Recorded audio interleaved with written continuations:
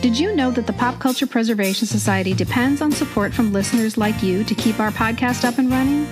We are an independent operation, creating, producing, distributing, and promoting the podcast by ourselves and paying for it out of our own pockets because we love it and we think it's worth it to preserve the well-loved cultural nuggets from our Gen X youth. If you'd like to become a supporter of the PCPS, go to patreon.com, Patreon, and search for Pop Culture Preservation Society. Our Patreon supporters are like our pit crew, giving us the fuel we need to keep on trucking. And as a Patreon supporter, you'll also get special thank you gifts, like video recordings of our episodes, after the episode discussions, invitations to live events over Zoom, and the occasional blooper delivered straight to your inbox. Thank you so much for listening and for being a part of our society. Welcome to this encore presentation of our tribute to the books of Judy Blume, one of the very first episodes we ever recorded and released, which is crazy, right? It's crazy. Was it 5? I think it was episode 5, or you guys. 2 or 3. Or, right. It was so I believe early it was on. 5. The fact that this was one of our very first episodes, I think, is probably because that just says how prominent Judy Blume was in our Gen X childhood. Exactly. It's one of the reasons we started this podcast in the first place. Yep. So we're releasing this one as an encore today because right now, Judy Blume is having such a moment. If you Google Judy Blume, you'll see articles in the New York Times, The Atlantic, Time Magazine, Variety. Everyone is profiling Judy Blume. More than 50 years after she released Are You There, God? It's Me, Margaret. 53 years after that book was released. And a lot of that has to do with what's coming on April 28th. It's something I've been waiting for since 4th grade when I read Margaret for the very first time. And that is the theatrical release of the movie Are You There, God? It's Me, Margaret. Coming to a theater near you on April 28th. Get your friends and go. Mm-hmm. People are positively wetting themselves about this event. But that is not all, you guys. It's not just Margaret coming to theaters. Just 1 week before the release of Margaret, on April 21st, Amazon Prime is premiering a favorite from the Sundance Film Festival this year, which is a documentary about the life and career of Judy Blume, called Judy Blume Forever. So cue that up. Then Netflix has reportedly ordered a new series based on the book Forever. Oh, and I know. I just wet my pants. I know. I have nipple lightning big time right now. Then Jenna Bush Hager is producing Summer Sisters as a series on Peacock, and Disney Plus is working on an animated film of Super Fudge. I mean, it's just fast and furious. That one makes me cry. To imagine watching an animated version of Super Fudge, I'm all about that. Also, can I just say real quick, you guys, can we all please, to have a moment like she's having at age 85 is just girl power, all caps. Yeah. I mean, that woman is queen, and I could not be more thrilled for her and for everyone else who's getting to feel her light right now. Exactly. And speaking of, her finding her moment, she is on the cover of Variety magazine in the Women Empower issue. And if you Google that, and maybe we can put a link in the Weekly Reader, because there are photos of her photo shoot. I mean, she's doing a full out modeling photo shoot, and it is so cute, and she looks great, and she's it is her moment, and it is. Yeah, it really and she's not trying to be someone she isn't. We are celebrating this woman that we've loved, the three of us, since we were little girls, and I'm so excited. It just bodes so well for us when we're on the cover of Women in Power Variety issue. Yeah, it does. When we're 85. It's so crazy to think about, because you have to wonder, why did it take so long? Why did it take 50 years for this to happen? And the answer is quite clear. The reason that it took so long for all of this to happen is because the people who read Judy Blume in the 70s and 80s needed to grow up and become the people in power in Hollywood. Boom. Amen. That's right. And here we are today. And in podcast land. Boom. Yeah. That is us. But it makes so much sense, right? It's not just people are looking for quality material, because she said that throughout, in every decade, people from Hollywood were coming to her and be like, all right, Judy Blume, what do you want to do? But she said it was all men. That's how people, they have big cigars. They talk like a 20s news guy. Oh, Judy Blume. And that's the signal that they don't understand. And they really didn't. All they knew is that there were lots of book sales, and so they would come to her and say, what should we do? And she'd be like, I don't know, you're the expert, you tell me. And then all of these deals would fall flat. Apparently, even Aaron Spelling offered her $100,000 to, what was it? Was it Margaret he was going to bring to the screen? It was maybe Margaret. I can't remember. I read that too. And Margaret, and then again, maybe I won't. Yes. She was going to do both of them. Fell flat. She wrote a script for Deanie. Fell flat. Right. And when I read the one about Aaron Spelling, I thought, thank you, God, that didn't happen. I mean, I just can't imagine. It would have been the poor Forever with Dean Butler. I think they probably didn't do a great job with that one. So I'm glad to see that that's coming back as a series. But yeah, me too. I just can't imagine the soapy, cheesy way it they would would have been brought those. Not to knock.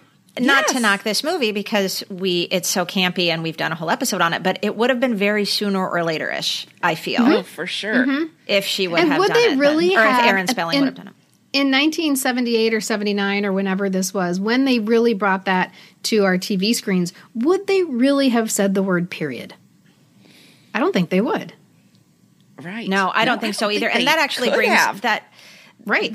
Remember that we're brings saying up tinkle instead or whatever, Yes. like on Match Game. I love saying tinkle. Okay, You but can't that say actually, urinate. You have to say tinkle. Tinkle's so cute, though. That brings up a point I wanted to make here, though, that when Judy Blume first wrote and published Margaret, she actually had parents in her own kids' school who had a lot of resistance toward her talking about periods and having girls talk to each other about their periods. God. And Judy Blume is like, what do you think? Like, why? I mean, there's almost like nothing you can say to that. Like, how can that be offensive to anybody? Like, you want it to be a surprise? Right. And then, these books. And you don't think they're already talking about it? I mean, get with the program. I know that the principal was one of the main that's right. naysayers. And, I'm thinking, figure some middle-aged, bald, no offense to principals out there. Right. But back then, I'm imagining some, guy with a little paunch and just saying, we don't want the girl. Or I can't do voices like Kristen. Well, it's like we don't want the girls talking about periods. As if that's something that is, a dangerous topic to bring up. And, Judy Blume today in 2023, Judy Blume is still having to talk about this, you guys. And she's still saying things like, in the very state she lives in, there are legislators that are trying to control everything that children think and know and question and learn. And there's even legislation out there trying to prevent girls in elementary school. You guys, this is today in 2023. Right now. Prevent girls in elementary school from talking about their periods. I mean, it's the same thing as we were dealing with 30 and 40 years ago. And Judy Blume says, good luck there. I just feel so happy that Judy Blume books and Judy Blume's voice is still out there and is still influencing our young people today. One thing I want to emphasize is that when we recorded this podcast, 2 years ago, and we talked about the book banning issue that she dealt with throughout the 70s and the 80s, we had no idea what was coming. Because what is happening right now is far worse than what was happening in the 80s. We think that there has been progress that has been made, but the truth is we're in the most dangerous times ever. That is so scary, but I'm hopeful because you guys, ever since the movie was announced, it's not even out yet, but since it was announced, Judy Blume's publishing house, Simon & Schuster, said that since publicity began for the film, sales of the 50-year-old novel have shot up 762% from a year ago. And the movie isn't even out yet. So good luck, everybody. People are buying this book, and it's still as timely now. And I loved this quote that Jason Reynolds, a children's book author, shared in Judy Blume's documentary. And he said, I don't think that Judy Blume wrote her books to be timeless. I think she wrote her books to be timely. And they were so timely that they became timeless. Oh my gosh. Mm-hmm. That just, totally. It's beautifully put because it's so true. And we can't let go. And it's just as relevant to the children today. We 53-year-old women can't let go. Wait, I'm not 53. I'm 55. That's not even close. We can't let go, and the children of today are still reading them. I mean, that is a legacy. Well, isn't it? And that's good literature. That's art. I mean, the fact Yes, that something can be written that many years ago and still hit nerves and be relevant today. It's just what art is and good literature. Mm-hmm. And Judy Blume does it. Mm-hmm. Mm-hmm. Listeners, we know you are excited about the movie, and we are thrilled to be partnering with Team Margaret and Lionsgate to bring you exclusive content. Woo! So, I know, how amazing is that, you guys? I know. So fun. So stay tuned for a very special Are You There, God? It's Me, Margaret episode coming early in season 9. Oh, I can't wait. This is going to be so fun. Thanks for listening, everybody, today. And please enjoy this encore episode of, what is it called? Are You There, God, Judy? It's us? It's us. Are you there, Judy? It's Kristen, Carolyn, and Michelle. It's us. Are you there, Judy? It's us, Kristen, Carolyn, and Michelle, I think. Enjoy. Back to the erection. Oh, back to the erection. And particularly unwanted erection. Hello world is a song that we're singing. Come on, get happy. A whole lot of loving is what we'll be bringing. We'll make you happy. Welcome to the Pop Culture Preservation Society, the podcast for people born in the big wheel generation who got their news from Dynamite, their books from Scholastic, and their music from K-Tel. We believe our Gen X childhoods gave us unforgettable songs, stories, characters, and images. And if we don't talk about them, they'll disappear like Marshall, Will, and Holly on a routine expedition. And today, we will be saving the beloved, best-selling, and banned books of Judy Blume. I'm Carolyn. I'm Kristen. And I'm Michelle. And we are your pop culture preservationists. 50 years ago, in the year 1970, a children's book came out by a new author that would, for the first time ever, shamelessly address the universal female experience of growing breasts and getting your first period. That book has been read by literally every woman / former girl that I know. Literally every single one. It was our handbook for growing up, thus cementing it into the Gen X Hall of Fame. And because that handbook has never gone out of style, today, 50 years after its release, that book will finally be made into a major motion picture in the very near future. And that book, of course, is... Are you there, God? It's me, Margaret. You guys, is it even possible to overstate the significance of Margaret and Judy Blume to your 5th grade classroom in 1978 or 1975 or 1979? Did I get the years right for you? Or I would keep going with it. Or 1984 or 1990 yes. or 2004. Exactly. 2000. Yeah. I mean, I don't know if kids are still reading it. My kids are older, but when my kids were in 4th and 5th grade, they were reading it. And that was in, the mid 2000s, late 2000s. So what was it late 2000s, but you know what I mean. Right. I think, it transcends the decades. Yeah. Exactly. And I can remember, this is kind of going back to something I referred to in the Christmas episode, but wanting my daughter to have that experience. So giving her, Are You There, God? It's Me, Margaret, and just like, come on, it's time to read it, and getting so excited. And she's not wanting to have anything to do with it, which was also kind of a weird disappointment because I couldn't wait to read it and she didn't want to read it. It's because you gave it to her. I know. We mothers have to learn, and we never do. Don't give your daughters books because they will not read it because you gave it to them. Anything. Give it to your friend and have your friend give it to them. Or grandma can do it. Grandma can give your child books and they'll read them. You're but right. if I give anything to my son, it's on the nightstand, but it's not going anywhere. But like, Are You There, God? It's Me, Margaret is such a, it's almost like this, it's created this giant club or sorority, right?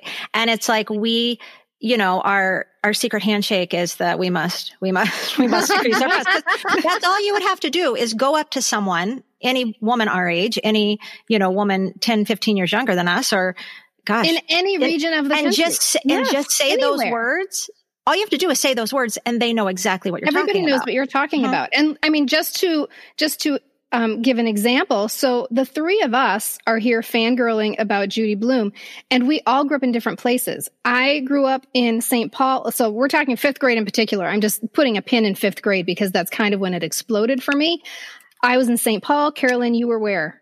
I was in Houston, Texas. And Michelle, you were where in fifth grade? Fifth grade, I was in Ridgefield, Washington, tiny little town just north of Vancouver. And in my fifth grade classroom in St. Paul, Minnesota, Judy Blume was like an electric current that was running through the classroom, making its way, jumping from one girl to the next. There wasn't anybody who wasn't touched by Judy Blume. And it continues to this day. And that's why I say I don't know a woman who didn't read those books in fifth grade. Yeah. I mean, you talk about that club and it makes me excited to think, Katie Couric is in that club. Yes. And like Jennifer Garner. Like any of us could go up to those people and we'd all just in unison start saying, I must. And we'd all know what we were talking about. Beyonce is probably in that club. Oh, I have no doubt. That is a really good observation, Carolyn. We're in the same club. That's so funny. Okay. Do you guys remember your first exposure to Judy Blume? The first time you learned who Judy Blume was or what? What was the first book that caught your attention? I don't know. I honestly, I feel like I can't remember a time when I didn't know Judy Blume books. I don't know. I'm not sure which books I started with. I know I loved, I think it would be probably like Sheila, and otherwise known as Sheila the Great, and, Peter and Fudge, but I don't know because, like I said, I can't remember what the first one was. I know that, I'm pretty sure Margaret I read before fifth grade, because my sister and I used to act out all the Judy Blume books when we lived in this farmhouse in Oregon when I was in like fourth grade. And so, I don't know. I just know they all it's like a domino effect. I just know that they all just kind of go in to each other for me. But the fact that you have a memory of them always existing, that in and of itself is sort of an indication. Carolyn, do you remember? Yeah. Well, I would say mine were read alouds, and it was Tales of Fourth Grade Nothing and Blubber. I remember being read aloud by my teachers, which is interesting because I felt like it was a huge leap to Are You There, God? It's Me, Margaret. It just felt like, what? That's the, Fourth Grade Nothing and Super Fudge and that kind. I mean, it did not going from that to felt bullying. A little different or something. There was something incongruous. Well, and it was following you on your own development. If you think about it. Well, it really was right? when you think about it. Yes. When you were ready for Margaret, there it was waiting for you. My first exposure is very distinct for me. It was in second grade, a read aloud, just like you, Carolyn, in Miss Swartz's class, except I said Mithworth. In second grade, I said Mithworth. And she read Tales of Fourth Grade Nothing. And this was significant for me in a lot of ways because I had just moved from California to Minnesota and everything was different. The people were different. The names were different. The things people ate was different. And it turns out that the books that they read in school were also different. And so when Mithworth read Tales of Fourth Grade Nothing, I remember thinking that this book was so modern. It had contemporary kids in it. And so my teachers in California must have been reading books from the 50s. And that's what I thought of as a children's book. And I was fascinated by the fact that they lived in these high-rise apartment buildings. As whole families living in Manhattan, living in New York City. That was fascinating to me. These books were funny and the kids weren't precious. Right. And so when I moved to Minnesota, I had this idea that Minnesota was like this mecca of all things modern and new. They had bathrooms inside at school. It was crazy. The irony that Minnesota would be the new and California would be the old fashioned. Well, I lived in a small farming town, so that were they reading like Boxcar Children to you, or what were they reading?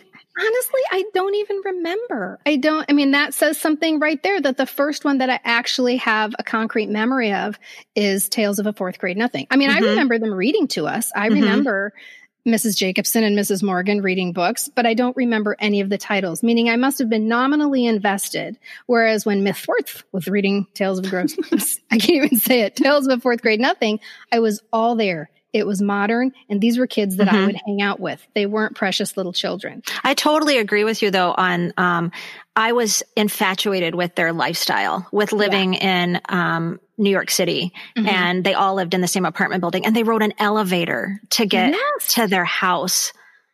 I thought that was so cool. Yeah. And they had friends that lived down the hall. And especially when you live in a small town, we didn't have many apartment buildings in our small farming town. That doesn't mean that people weren't renting property. They were. We just didn't have apartment buildings. So that was crazy. That was like watching a TV show or something. I also was fascinated by the father working at the TV studio. Oh yeah, doing the ad campaigns. Yeah, like he was the ad guy. But then that whole storyline, I loved it. Was it the Toddle Bikes? Wasn't it the Toddle Bikes or something? Yeah, had to go ride the Toddle Bike or something like that. Can I just go on the record and say, for any listeners we have out there, do not worry if you do not remember all of the little details of these books. I do not know how these women remember the ad campaigin that the father who worked at I used TV to read studio. it aloud to my students when I was a teacher. Well, that so might be it. And I read aloud to my own kids. But yeah, I bet that's the first exposure was. But I started with Sheila. I started otherwise known as Sheila the Great, and that's how I got into Tales of Fourth Grade Nothing. So Sheila was your first one.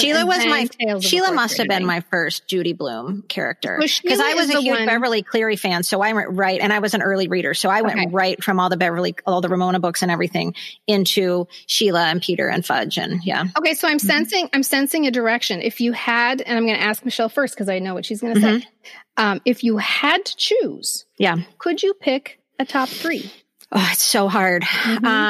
Well, I otherwise known as Sheila the Great, because I fell in love with Sheila before I fell in love with any other character, I guess, now that I'm thinking about it. And then my other two, it's really hard, but Blubber, because that's probably one I read repeatedly. And more than any other ones, and starring Sally J. Friedman as herself. I was fascinated by that book, and I can't really pinpoint why. I don't know if it was because it took place in a different time in history. If it was just because of the whole kind of subplot where she thought was it someone who lived in her grandma's community she thought was Hitler or something like that? Mr. Zavodsky. Yeah, Mr. Zavodsky lived in her apartment building, and she thought he was Hitler. Okay. So there was that whole kind of subplot going on. And so that, and to be honest with you, I was fascinated by the cover of that book. Does that make sense? I remember the cover where she's trying to be the pinup girl. She's looking in the mirror and she's putting the hibiscus behind her ear. Yeah. I loved that book. I love that book too. Now, Sheila, I will point out, for people who don't remember, Sheila, otherwise known as Sheila the Great, is connected to Tales of a Fourth Grade Nothing because Peter Hatcher is in Sheila, right? Yes, and Sheila is their friend, and she's the one who's allergic to dogs. Yes, she gets hives. Well, she's not really. She's afraid of dogs, but she tells everyone she's allergic to dogs and that she gets hives. Right. And so they vacation together in Maine, and Judy Blume conceived of this book when she went on her own vacation to Maine in Southwest Harbor. She was renting a house in Southwest Harbor for the summer, and if you need a place to go post-pandemic and you're looking for a good vacation spot, Southwest Harbor is beautiful. And so she took Southwest Harbor, she just picked it up and she plopped it down in the book. So all of the stores she went to, all of the people that she meets, the people that she actually took their names and put them in the book. She said she arrived at her rental house and there was a swing hanging there and the story just came to her. Wow. And there's Sheila and there's Peter Hatcher on vacation in Maine. Okay, so your top 3, Michelle, were otherwise known as Sheila the Great, Blubber, and starring Sally J. Friedman as herself. Carolyn, can you pick a top 3? Is it possible? Well, I have a top 3. I don't know that I would say they're my favorite. They are just the ones that left indelible memories with me, what was going on in my life at the same time. So, Are You There, God? It's Me, Margaret is one that I would have to put up there. Deanie was another one because there was, I don't know if you all remember this, but being checked for scoliosis during gym class in middle school, and you'd bend over and go through that process. And I'll never forget, I had to bend over like 3 times. Everybody else was getting out of line, and the teacher would say, or the gym teacher, bend over again. And then they wrote something down on a piece of paper. You have no idea. It was just terrifying. Awful. Had you already read Deanie? Yeah. Well, this is what's interesting. It was just, I think that I had, but I think I went back to it again because that maybe didn't mean as much to me then, but I was like, oh my gosh, that was like Deanie in that book. Yeah. And so then I went back to it. I think this probably could trace my anxiety issues back to this because I was just sure I had it. And then I had to go get x-rays and all that. Turns out I didn't, but that book and just how she had to deal with all of that. And then now revisiting that book, it's not as much about her and her feelings about the brace. It's more about her mother. I don't know if you remember, but her mother was that kind of stage mom that we all read about and hear about, that stereotype. And did she want Deanie to be a model? Yes, she wanted Deanie to be a model, right? Be a model. And the sister was going to be something too. The sister, she was the smart one. Okay. Yeah, so it's really very much about parental expectations. Deanie is the beauty, Helen is the brain. And Judy said, this is so funny you say that, Carolyn, because Judy Blume has said that she got the idea from Deanie after having a conversation with a woman about her daughter being diagnosed with scoliosis. And this mother was beside herself, and she was far more upset than her daughter was. And that's where the seed came from. And I also get, like you said, the stage mother thing, I get a very Fame vibe from Deanie. Do you remember Doris Fensecker from Fame, who's trying out for the High School of Performing Arts, and her mother's got the camera out while she's same relationship exactly. The Brooklyn mother pushing her daughter. Right. And Deanie doesn't even want to be a model. She doesn't care. Right. So that book, and then again, maybe I won't, because it kind of gave us a window into the boys and what they were experiencing. And I really didn't have any other way of getting that information because I wasn't going to talk to a boy. I didn't have any brothers. I wasn't going to talk to my parents about it. So it was kind of educational in terms of that stuff. And I totally agree. And it's interesting. I was reading a New York Times article where they interviewed some famous authors and celebrities and kind of asked them what Judy Blume books meant to them. And John Green, John Green. Oh, I love John Green. Oh, Kristen, I know. I saw John Green in person together. Oh, I love his books too. He actually said kind of the flip of what you just said, Carolyn. He said he loved Are You There, God, It's Me, Margaret for that very reason, because it gave him an insight into what girls were going through. He said, the boys don't go to that class. Or, they didn't when he was in school. So he said he loved reading her books, and especially Margaret, because he could kind of helped him understand what girls were going through. So I'm mirroring you a little bit, Carolyn, because my surprise number 3, and I guess it's not very surprising at all now that I understand, my surprise number 3 is Then Again, Maybe I Won't. And I couldn't really identify before why I enjoyed it so much, but it must be that there were these things that I didn't understand and I didn't know how to get the information. Although I did ask my dad what a wet dream was. I was sitting in the living room. Gordy was reading his book. I'm reading my book, and they get to the part about the wet dream, and I just popped out with, "What is a wet dream?" And he sat there for a minute, just really silent, like I'm sure he was going, shit. And he finally said, "It's like a period for boys." And I put my nose right back in my book and willed him to stop speaking. Stop speaking. Did you think boys bled? Oh, yes, I know. So I thought he was having blood coming out of his penis. Oh my God. Dad, Gordy, we need to get Gordy on the line right now. He needs to explain himself. Oh my goodness. And there were so many things, and Then Again, Maybe I Won't, that, he talks about getting hard. I'm like, what is hard? I didn't understand. Oh my God. Now that you said that, that brings back such a memory for me too. Remembering the first couple times I read that book, not understanding what that meant either. What is hard? Yeah. He was getting hard. Like, it was a math problem that was hard? I didn't know. Okay, so Then Again, Maybe I Won't is my surprise number 3. My number 2 is Tales of a Fourth Grade Nothing. It's one of the funniest books that I've ever read. It is a model for how I try to write my own stuff, right? It's mostly about the characters that she created. I will always love Peter Hatcher. I will always love Fudge. Those are just the funniest 2 people ever created. And then my number 1 is Like You, Michelle, starring Sally J. Friedman as herself. And that one is different from her other books significantly. The sentence structure is different. The story is different. It's the only one that goes back in time. But I really, really identified with Sally, and I thought she was hilarious too. The whole idea of her thinking that Mr. Zavodsky was Hitler was just funny. But then back to John Green. So John Green, of course, is the author of The Fault in Our Stars. Did I say that right? The Fault in Our Stars? God, total brain fart.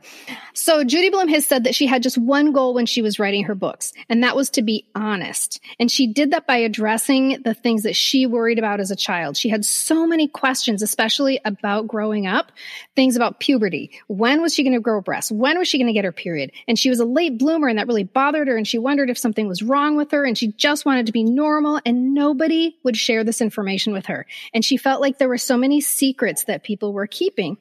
And because she was an anxious child, when nobody would talk about these things, the things that she made up in her brain about what could possibly be wrong were far worse than the actual answers. And well, that doesn't sound familiar. I know, right? I relate to that. Yeah. Huh. Well, I don't have blood coming out of my penis. So this became her hallmark, which was talking about the things that nobody would talk about. She talks about how she asked her dad about periods. I mean, she really wanted to know this stuff. She's putting cotton balls in her t-shirt and she's trying to figure out what she's going to look like when she's a big lady. And she asks her dad about periods, and he tries to tell her something about the full moon and lunar cycles. And so then she has this idea in her head that every time there's a full moon, every single woman on the planet is having her period right then. So the secrets were driving her crazy. So that's why her books are about these things that no one will talk about. So I'd like to do an experiment with you guys. I have a list of things we're not supposed to talk about, particularly with children. We have to protect the little children. And I want to see if there's a corresponding Judy Blume book that comes up in your mind. Okay. Are you ready? Yeah. I feel like this is a little bit of a quiz or a test. And there's more than one answer for each one. Does everyone know that you are a school librarian? I'm Kristen? a librarian. Yeah. Okay. I just wanted that to go on the record. If listeners are wondering, like, wow, Kristen is really knowledgeable about all this stuff. And Michelle and Carolyn know I'm kind of savant. Yeah. Carolyn and Michelle are teachers. I'm a children's librarian. So we have a wealth of knowledge between the three of us. Well, it's been 25 years for me. So. And we're parents too. Okay, so here we go. Drum roll, please. Getting your first bra. Oh, yeah. Are you there? God, it's me, Margaret. What word just came out of my mouth? I don't know what that was. Magua. Getting your first period. That's Margaret. I would say, are you there? God, it's me, Margaret, as well. And also in Deanie. There are multiple titles for each one of these. Masturbation. Yeah, that's what I remember from Deanie. Oh, hell yeah. And also, then again, maybe I won't. Mm-hmm. Right? Yep. Wet dreams. We already talked about. Maybe I won't. And again, maybe I won't. Periods for boys. Yes. Losing your virginity. Forever. Mm-hmm. Gosh. Pregnancy. Well, I know.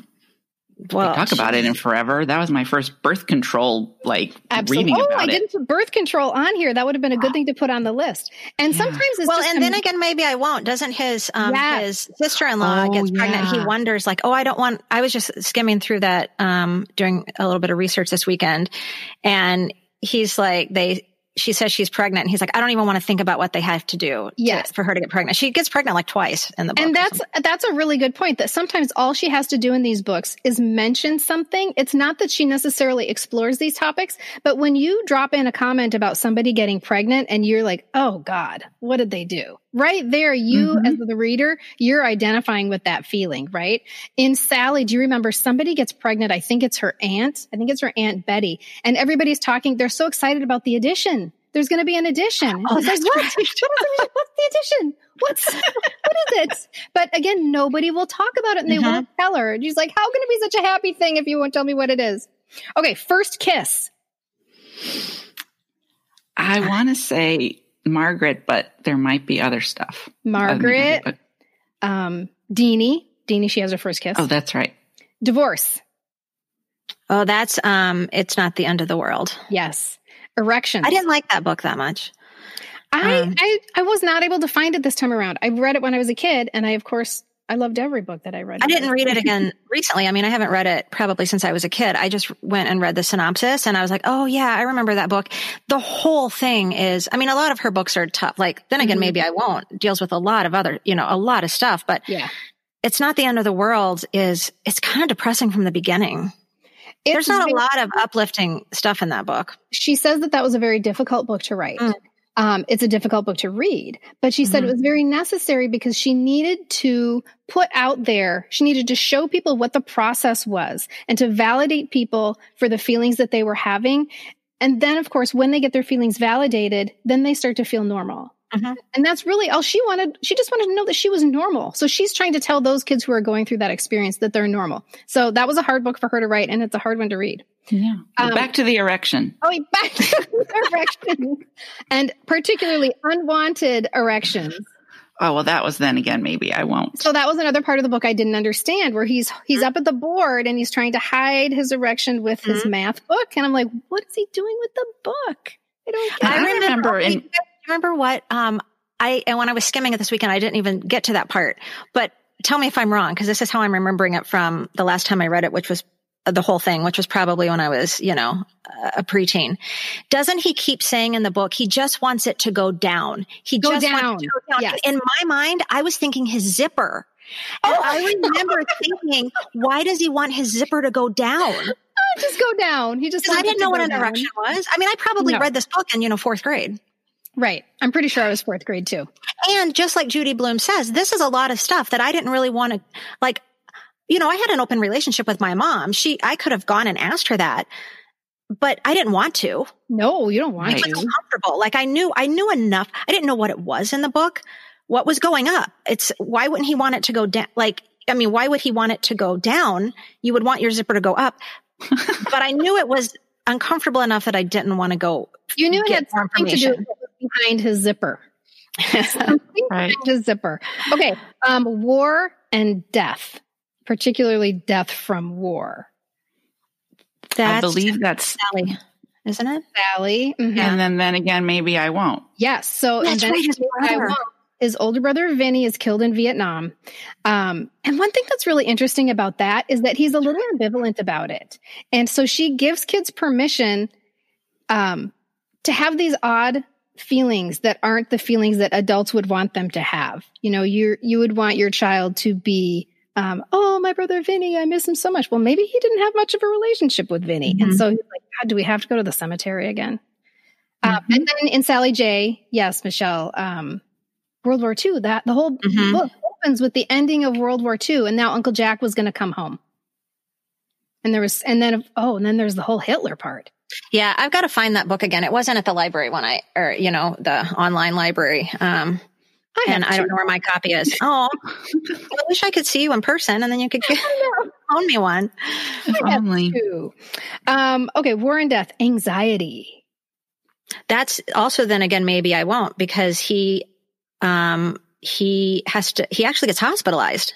Yes. Because he has such terrible stomach pains, and then they do all these tests and say, right, he's fine, but he has to go see a psychiatrist. And they give him pills to take. And so he takes his pills and they make him feel much better. Wow.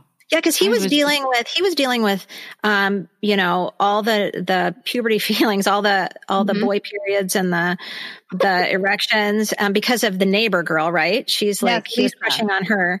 And then his parents were messed up because the brother had died in Vietnam. And then wasn't his friend like shoplifting? Yeah, that was he felt really uncomfortable with that. So he was dealing with a lot.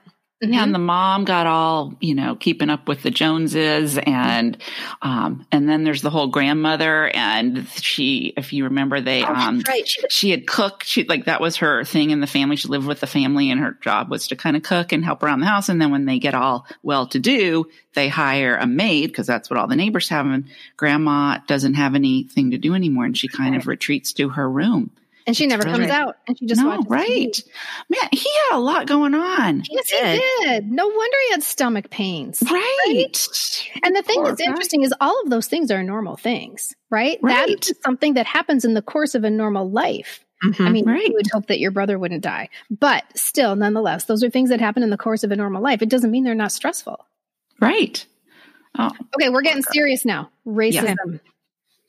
Iggy's House, which was almost in my top 3. In fact, that is, that really would have, if I could, I wish I could have 4. I loved Iggy's House, and we're going to give you a number 4. We're going to give you a number 4. Thank you. I loved Iggy's House. I was so fascinated. I loved Winnie. I thought she was hilarious. That was one that my sister and I used to act out like in detail, like down to where I would pop my gum like Winnie, and she gets in trouble. I for loved all those characters. I loved the Germs Incorporated was the racist mom of the little prissy girl. And, gosh, what a story though that resonates. And that was 100% today. That is a very ballsy first book. So Margaret is not her first book. Iggy's book is, Iggy's House is her first book. They came out in the same year. They both came out in 1970. And I reread Iggy's House right after George Floyd was killed because white people are in the midst of like examining every word, everything, every thought, everything that's been taught to them over the course of their lifetimes. And I wanted to go back and see, what was I taught as a kid? Where did my ideas about race come from? And so I went back to Iggy's House and I was amazed at how Judy Blume, this white lady, was able to portray this very nuanced and complex idea of racism in a very easy and digestible way. And yet at the same time, she doesn't spell things out and she's not preachy. So Winnie, we know now because we have words for it, Winnie was essentially trying to be a white savior. Mm-hmm. But it's not working. Judy Blume does not allow her to jump in and save the Black family that moved into the neighborhood. She wants to badly, but that's not how this problem is going to be solved. And so Winnie keeps getting knocked down by trying to save them. I mean, I'm sure Judy Blume didn't do that on purpose. I'm sure she didn't. I think there must be some instinct going on in her head that allows her to do this. So I would say a book about racism written for children in 1970 is still working today. It should be assigned reading. I agree. Today. I agree. It's so Winnie is all of us. She's all the children. She's all the adults wanting to say the right thing, but kind of not knowing what is the right thing to say. Right. But having nothing but good intentions in her heart, right? And so at the end of the day, though, what I love about it is at the end of the day, she just realizes the best thing she can do is just be their friend, right? And just be herself and be their friend. Be their supporter. Mm-hmm. Yeah. It's a great book. It's still relevant today. It's still relevant today. There's some terminology that is outdated, but there are topics that are important to bring up to kids, like blockbusting. At the time, I didn't really understand what blockbusting was. And now this is a historical concept that needs to be addressed and our kids need to know about it. Right. Okay, shoot. I had one more thing to say about, I know what it was. Okay. So when we're in the midst of examining our own programming as children, I was wondering what would have happened, right? We believe what the people around us believe. We believe what we're given. I was given Iggy's House. So that's the seed that was planted for me. What if Germs Incorporated had gotten to me first? Mrs. Landon, who's the woman on the block who wants to get the Black family to move out. What if Mrs. Landon had gotten to me first instead of Iggy's House getting to me first? Would that have been my programming? Mm-hmm. Right? It just shows you how easy it is to point a child in the right or wrong direction. Definitely. Okay, I'm still going with my list. And actually, there are little aspects of racism planted throughout her books. In Sally J, they're traveling on a train from New Jersey to Florida, and she's playing with a little girl from a Black family, and eventually she comes back and they're gone. They made them move into the quote-unquote colored car. And she's asking her mother why they had to move. And her mother's like, stop asking so many questions. It's just the way it is. We're in a different part of the country now. And she's challenging her mother on this. And her mother's like, just stop it. It's just the way it is. And it's 2 pages. It's barely anything in the book, but she drops it in there. Interestingly, my mother had the same experience when she was growing up, going on a road trip with her family from California through the South. And her mother gave her the same answer. She's pushing her mother on how come they can't go in this bathroom with me. And her mother's like, it's just the way it is. Just go to the bathroom. It's just the way it is. My mom had the same one, driving from New York to Florida and getting a drink from the water fountain and going to the wrong one. And my grandfather pulling her away and her not comprehending that why couldn't she use this water fountain? And it had said colored up above it, but she didn't even register with her. And on the list of things you can't talk about. And so I'm sure nobody was answering her questions. Exactly. Can't talk about it. Following close on the heels of racism is anti-Semitism. Isn't that Are You There, God? It's Me, Margaret? Honestly, it's in all of them. I was going to say it's in starring Sally J. Friedman as herself too. It's certainly in Sally J. In Margaret, remember her mother, her grandparents disowned her mother because she married a Jew. That's right. That's right. So there are little pieces of it really dropped in throughout all of her books, probably because that was her experience growing up. And that was my first experience with like anyone that was Jewish. Just even, I agree. I think it was mine too.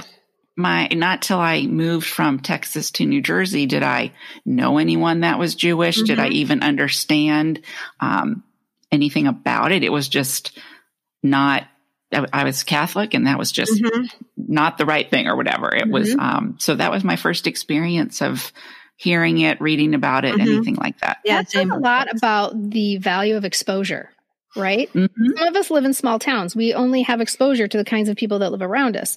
And in Judy Blume's books, you got to visit people who were Jewish and who lived in high-rise apartment buildings. Yes. Right? Indeed. And exposure is what allows us to be tolerant. Without exposure, we're not tolerant. Okay, here's an interesting one. It seems like a small thing, but to Judy Blume, it was a really big deal. Parents fighting. That's in almost all of them, I would say. It's in all of them. Yeah. It's in all of them. And prior to Judy Blume, one thing she said she was never going to do, she said, parents fight. And she said, I am going to deal with it. I'm going to deal with it. And none of my books will have the kids going to Aunt Becky's house. Because prior to Judy Blume, think about it. How many books were the children spending the summer at, the grandparents' house, or the parents weren't even there, right? But she was like, this is ridiculous. I am going to deal with it.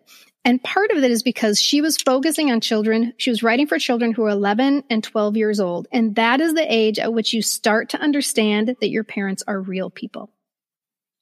And I think she does. It's not just the relationship of the parents with each other, but it's also the relationship with all of the characters with their parents, because it's also a very hard time. There's a lot of fighting with parents in it. There's, and it's just so realistic. It's talking about how, your parents might not understand you, or things you're starting to feel uncomfortable talking to your parents about. It's so realistic. She has children being sassy to their parents, talking back to their parents, getting punished. She shows parents being vulnerable, like when the kids are being sassy or something and they're like, oh my God, just like go away. And not saying the word cleaver thing, right? Yeah, you're in this in-between stage when you're at the age of almost all of the main characters, is when you're in that kind of in-between stage where you still kind of want to be the little girl, the little boy, but you're growing up. And so you're kind of having to redefine your relationship with your parents. And so it's often very hostile. And she does a great job of reflecting that. And so then as a reader, you feel okay. You feel like, yeah, you know that you're normal, and that's what she's trying to do. Okay. This one was easy. Scoliosis. Oh, that's Deanie. And we were all terrified of scoliosis, right? Oh my gosh, yes. So scared. And did you guys have to watch the movie where they did surgery? Oh, no. What? Why did they do that? Oh, I didn't watch the movie. We had to go to the gym teacher and bend over, and then you came back in and you watched a movie about scoliosis, and they showed you how if you had scoliosis, you would either have to wear this cage on your body. If you didn't wear the cage, then you had to have surgery. And you guys, they showed the surgery. What? They pulled off the skin. You could see the vertebrae. You could see the muscles. It was a shit show. That's terrible, because it's not like it's a scare tactic like when we saw the films of the lungs after you smoke. Or the scoliosis is something you can't help. I know. Why would they want to scare you? Scare you into what? You can't behave differently and get rid of scoliosis. Right. Isn't that horrible? Oh my God, grown-ups are ridiculous. Bullying. Blubber. Blubber. Well, probably other ones too, but Blubber for sure. Blubber for sure was centered on that. And that she said she wrote after her daughter would come home from school and tell her stories about what was happening in school, on the school bus. It's very much about school bus culture. And in all of these stories, the teacher was doing nothing. Right. And she just couldn't stand it. For me, I reread that recently, and it was very painful to read. Yeah, it's shocking to me that that's one of my top 3 and one of the ones I reread more than any others, because I hate conflict. I'm very uncomfortable with people fighting. I'm very uncomfortable with situations like that. So maybe I read it, maybe actually it makes a lot of sense. It's the reason I read it all the time. But I usually that kind of stuff makes me just imagining a lot of the the things that take place in that book make me uncomfortable now at age 51. And so that was sort of your way of dealing with conflict. Maybe, yeah. One of your coping mechanisms. Okay, one last one, and it's a doozy. Touching a penis. Well, you could say. Then again, the girl touching. Yeah. Yes, the girl touching the penis. Oh, good. Thank you for the differentiation. Forever. Okay, you guys, we're going to have to pause our conversation right there because, as you can imagine, we had a lot to say about Forever and Ralph and all that other good stuff. So if you want to hear what we had to share, we would love for you to join us on our podcast next week for part 2 of our Judy Blume and Forever discussion, because we know that's why you tuned in to begin with anyway. Also, if you're enjoying this podcast, we would be forever grateful if you would leave us a glowing review or just a good rating, and subscribe if you want to never miss out on an episode. We hope you'll join us next week for part 2 of Judy Blume and Ralph. See you then. Information, opinions, and comments expressed on the Pop Culture Preservation Society podcast belong solely to me, the Crushologist, and Carolyn and Hello Newman, and are in no way representative of our employers or affiliates. And though we truly believe we are always right, I guess there's always a first time. The PCPS is written, produced, and recorded at Modern Well, a woman-centered co-working space in Minneapolis, Minnesota, home of the fictional WJM studios and our beloved Mary Richards. Nanu Nanu, keep on truckin', and may the force be with you. Together, we get a happy feeling when we're singing a song.